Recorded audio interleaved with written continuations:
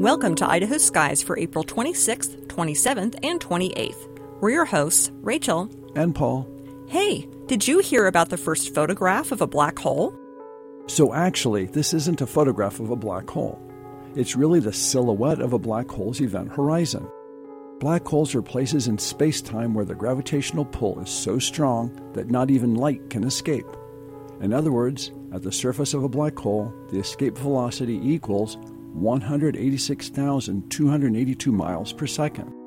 Technically, a black hole has no size. It's an infinitesimal dot. The closer one approaches a black hole, the faster one must travel to escape from it. Since nothing can travel faster than the speed of light, there's a surface surrounding a black hole where nothing, not even light, can escape.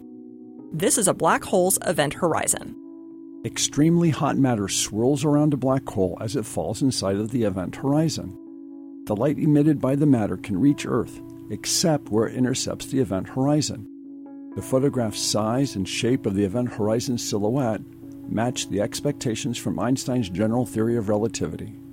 Now for a sense of scale.